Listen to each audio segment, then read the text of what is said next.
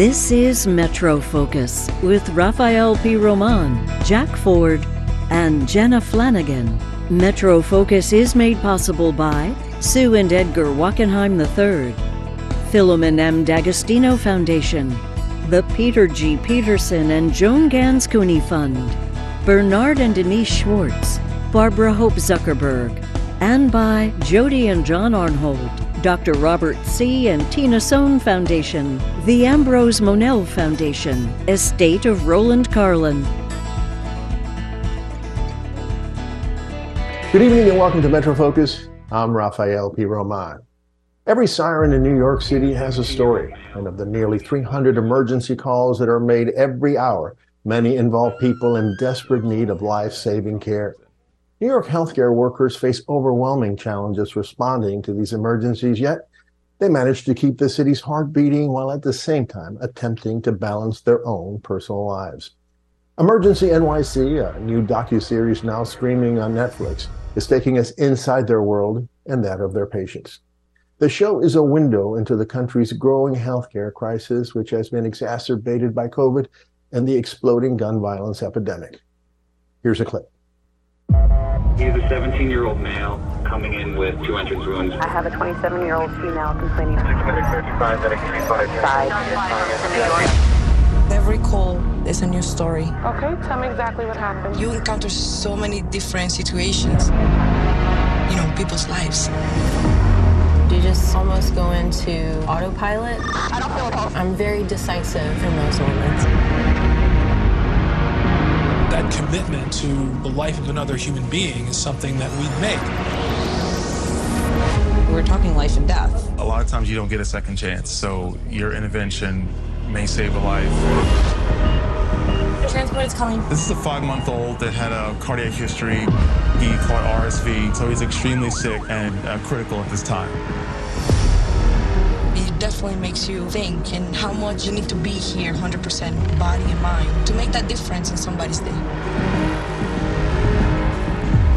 I thought I had everything under control.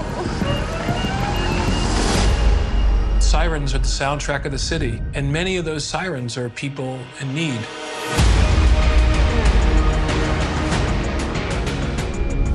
You can make a lot of assumptions just based on them telling you what their background is. And in the end, you get to spend a very short amount of time with them and connect with them. People from all over the world, different cultures, all coming together. That makes being a healthcare worker in New York one of the most challenging things. We're going to fight as hard as we can.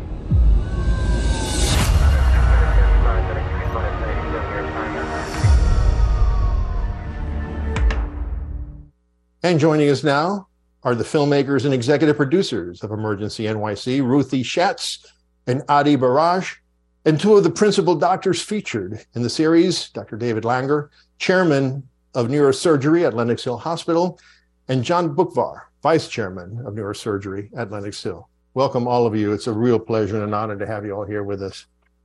Good to be here. Hi, thank you for having us. So let me start with the filmmakers. Ruthie, you begin, and Adi, you chime in if you wish. As successful filmmakers, documentary filmmakers, I'm guessing that you can pretty much, explore any subject that you want. So what moved you to invest so much of yourself, so much time, energy, resources, I'm sure, in exploring the exceedingly hectic and complex medical world of New York City, first in your docuseries Lenox Hill and now in Emergency NYC? The world of medicine and hospitals is an endless palette for content, first of all. And the things that you're seeing and you encounter, the scenes that you encounter, the people, the situations are so riveting and so life-affirming that it's kind of addictive. It's really hard to be well into these subjects and then go into something else, because the meanings of what you're touching upon, the subjects, those people, it's very, very difficult to compare it to anything else. Touching life and death, facing situations that are so complex, people that are sacrificing their lives for someone else. these are, I think, the extremity of humanity. And for us as filmmakers, it's a haven. As much as it's difficult and painful, it's an endless place for content and storytelling. Adi, anything to add? Yeah, and when you add it together with the doctors that, lead you through this, so you get kind of all these worlds combined into, many layers that are super reflective on the times that we are in, and, of people who come in super motivated for what they do. And it's, it's the extremities of these dramatic moments that draw us in, and they're very cinematic and meaningful. Let me move on to the doctors. This is for both of you, David and John. Let me start with you, David. What convinced you? Why did you decide to participate in this project, first in Lenox Hill and then in Emergency NYC? Did you think it was a great idea from the outset, or did it take some convincing? It was John's idea. No. Look, it was all luck, basically. And Ruthie and Adi found me through when my old fellow had been in a similar show in Israel. And it was just, they came to Erez and said, we want to do this show in New York after being so successful in Israel. And Erez had just started his career and referred them to me. Why? I think we did it for my kids. I tell everybody that. It's true. I wanted to, first of all, I knew John and I had developed something fantastic, that there was nothing like us, but it's hard to get above the sound barrier in this town. And this would be the ideal way to reveal ourselves and be truthful. And a lot of medical shows aren't truthful. They're emotionally dishonest. They're staged. And the doctors very often aren't honest or don't show vulnerability or show what really goes on.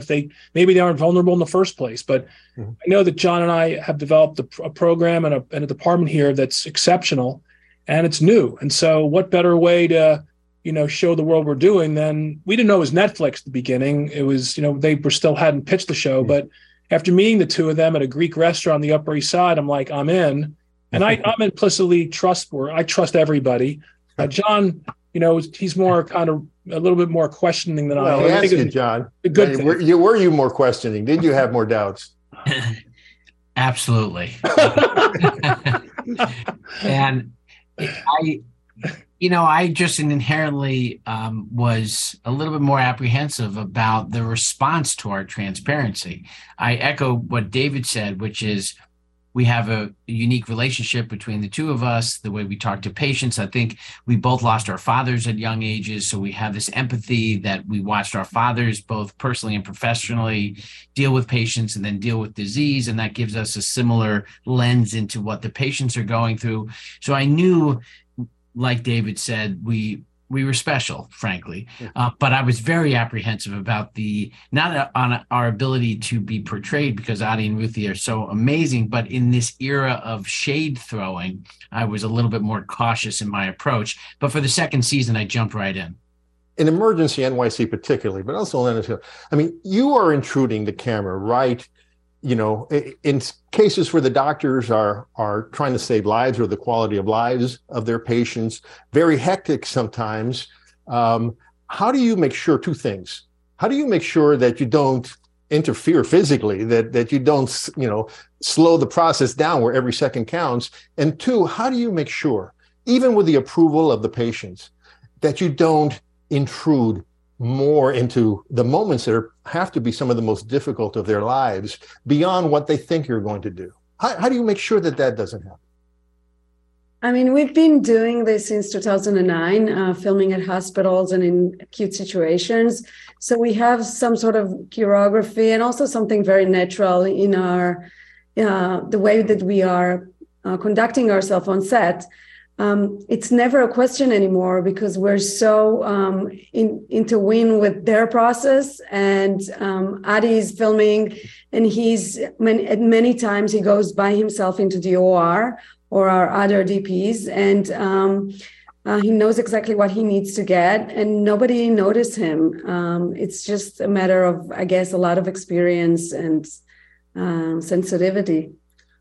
And also, it's a process. You tiptoe into this, obviously, from first to get consent. Then you have David and John, in their cases, which, they are in touch with the patient. So it takes a bit of a time, and then it's just they feel that they're in a comfortable place. We're a very small crew, it's only one person, so everybody feels at ease, and there's kind of this openness, and there also willingness you find even at these hard moments that people want to tell their stories. They want to tell their stories, and it's kind of reflective of where they are. It's reflective of their relationship with the doctor. So there's a lot of elements to it, and we're super respectful. And I think that's where, you feel kind of, I don't like to use the term fly on the wall. I never felt like a fly, but it's more like a human presence where you feel confident that, you could share your story. So John, you came to accept this, but, after watching the two series, did you learn anything new about yourself? Anything that surprised you? Well, besides my bald spot, Mine? You're talking about mine? I was always sure that I always thought I had a full head of hair, but David and I always joke. I love to watch David, and I cringe when I watch myself, and I think he says the same thing. I think that's, I absolutely adore watching David. I literally will cry laughing or just cry crying. But, you do see, the idiosyncrasies of how we talk to patients. I think I'm very attuned to the responses of my patients that I see from these magical angles that Adi, I didn't even know where the camera was, that Adi can get these angles. And so it's really just an incredible opportunity for us. I grew up as an athlete, and as an athlete, you watch tape. I mean, how many times does a doctor get to watch tape of their performance? And that's ultimately what we have the ability to do. And frankly, David and I have now this has become part of curriculum across the globe to teach doctors, nurses, PAs, administrators. It's become, part of a curriculum. So it's incredible to watch yourself, and anxiety provoking, but educational. Yeah, I know how it is. So David, the show, you talked about how other shows, medical shows, have not been true to the profession or what your life is really like, your world is really like. Many reviewers compared this to real life Grey's Anatomy. Anything to that? Funny you should bring that up.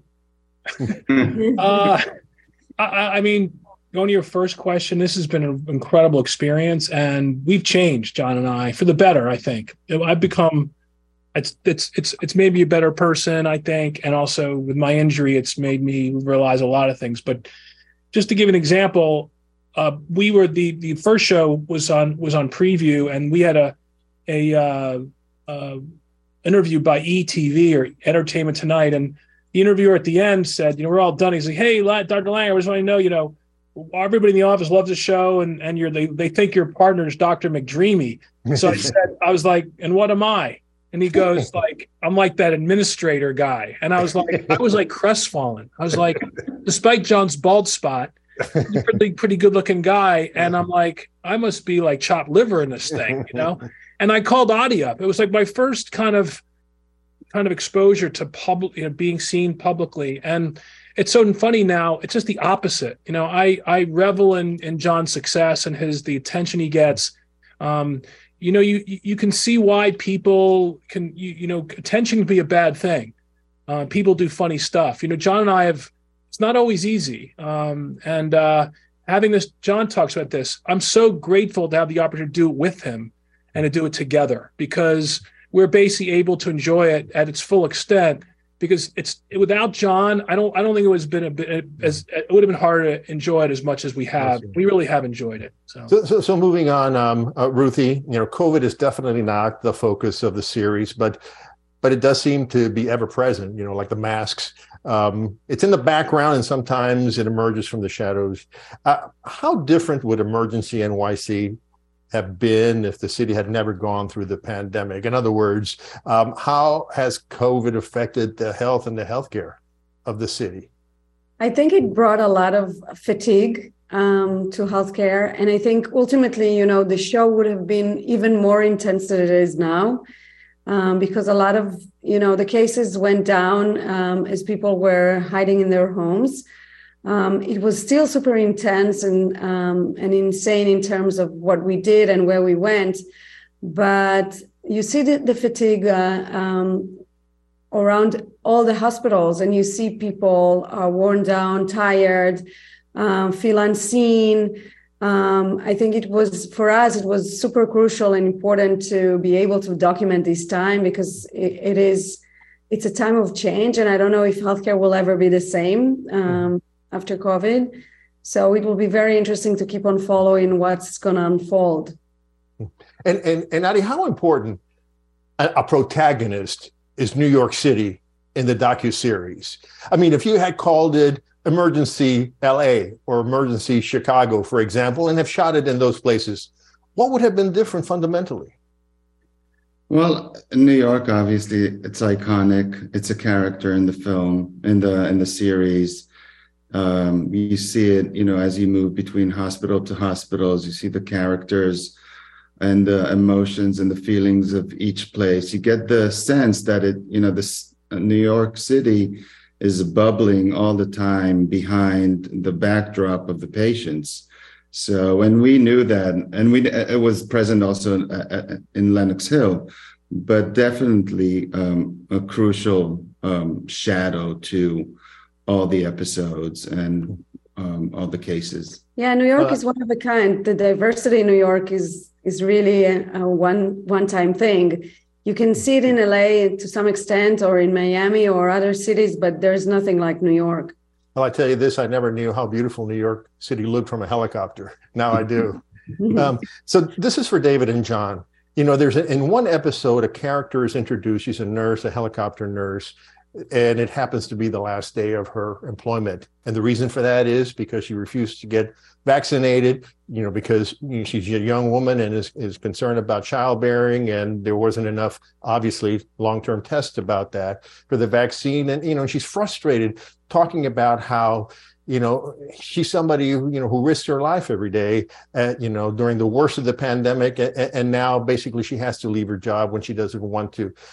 As a fellow healthcare worker, what do you think about that situation? And I want both of you to chime in on this. Look, we weren't getting the vaccines for ourselves. And I have a problem with that personally. I mean, I think you can argue both ways.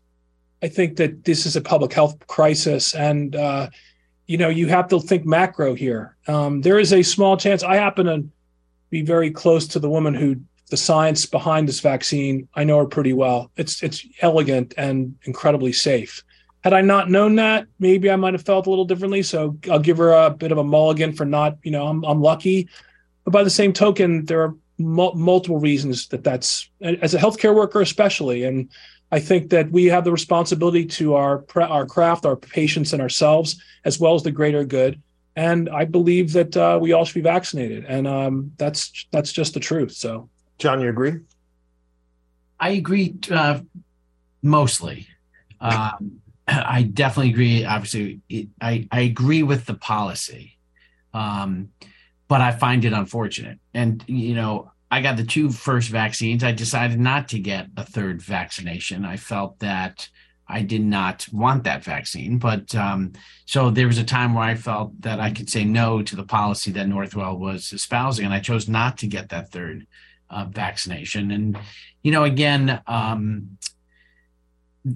politics aside, there's no doubt that vaccination saved the planet. And Kate Carrico, who David knew and worked in her lab at Penn, really saved the planet. So vaccination works. And it's just unfortunate because we all have our own personal problems. We all have our own personal beliefs. We all have our own personal stories. And they're like we do with the flu vaccine. In hindsight, we probably should have offered some alternative where she did not have to leave the healthcare system. In hindsight, and that's much easier said than done. Of course, hindsight, yeah. If you don't want to get the flu vaccine, you just have to wear a mask at work. Mm-hmm. You don't get severed. So Adi, as I mentioned in the introduction, a big topic explored in the series is gun violence by by Dr. Jose Prince, which, as I mentioned to you before, I knew him when he was a kid, and I knew his wonderful father, one of the best human beings I ever met. But particularly, I think it's safe to say how gun violence is affecting young men in communities of color. You don't say it explicitly, but it's clear from the documentary. Was that something you set out to explore, or was it inevitable because of what the problem has become, especially here in New York and in many parts of the country over the last few years? Well, it's a tragic, ongoing problem that the U.S. is facing, especially the big cities and especially New York. And it was there before we started, and we knew also from Dr. Prince and from the ER staff at Cohen's that it is a big issue, and obviously one of the biggest issue of death in youngsters and teenagers. This is the number one cause. So it was there. It was just a matter of, will we happen to be there and be able to film it as it was, coming in? It is a huge problem, and I think the staff there are just so overwhelmed with this as well. It's a sad portrait of America. That's what it is. The fact that you could go out and buy a semi-automatic gun like it's candy, it's unacceptable. Why should that be? You want a gun, buy a pistol. Why should we have that around? So we came, with a lot of, we wanted to show that definitely in the show. Anybody else want to talk about that? I was going to say, it just seems ironic that the same people that don't take vaccines have guns in their house. I mean, there's just, and it's just a matter of just don't sell the bullets, if you or separate the bullets and the guns, or keep them in a locker. I mean, so we could get on and on about this, but obviously I'm a liberal guy, and trouble is they don't show the dead kids in the movie and in TV. And if it was more graphic, one of the great thing about the show, you saw a gunshot wound that blew people. Whoa. Like that's what it looks like. And I think that's important for people to see. Ruthie, near the end of the film, Dr. Elliot Grotstein, a transplant surgeon who performs miracles, says that every day he wakes up to news about war and crime and other cruel things that depress him deeply, but that when he gets to work and sees all the people who sometimes put their lives on the line at risk to help others in need, that his faith in humanity is revived. I think that's the experience that we who watch the documentary also get. And I think the reason for that is because what really pervades this series that you just did is humanity, it's decency, and dare I say it, it's love. Am I overstating it? Am I being corny, or is this what you think as well? I like to start always and say, I don't want to be corny, but yes, I think, the world is a mess. And what's happening out there is very concerning in politics, global warming, everything you can think about. And after COVID, the economics. And for us, I think in everything we do, even if we tackle really painful and hard subjects, it's very important for us to leave some kind of hope, because we do have a very strong faith in the human race. And we think that one person can make a huge difference. And again, it's not that I'm not cynical or use irony, but I think it is important to give people some hope. There's so much crap out there. Also on TV, there's so much violence, and there's so many negative things that are being, polarized too much, to my opinion. And I think it's important to give the other prism of that and give people some hope and something to cling to. This is for David and John. Lisa, a patient whose sight you both saved, said this to you at the end of the series, quote, "God has blessed you to save people's lives, and every day you wake up, you should always feel that you're doing your part for society." John, you said that was one of the most beautiful things a patient has ever told you. Obviously, you guys were moved. I mean, do you wake up every morning realizing that, I wonder? No, I don't. And I turned to David when she said that. You know, I think I said to you, David, I said, I think people are going to think that was scripted. It was so beautiful and so timely. I mean, I continue to get blown away. You know, I get up from work and I don't expect to hear that. And obviously we both approach our job with a lot of humility. And I think that is just something that I was raised to do. And to hear her say those words really was almost shocking to me, because it did give me a lens into, no pun intended, into what she was finally seeing.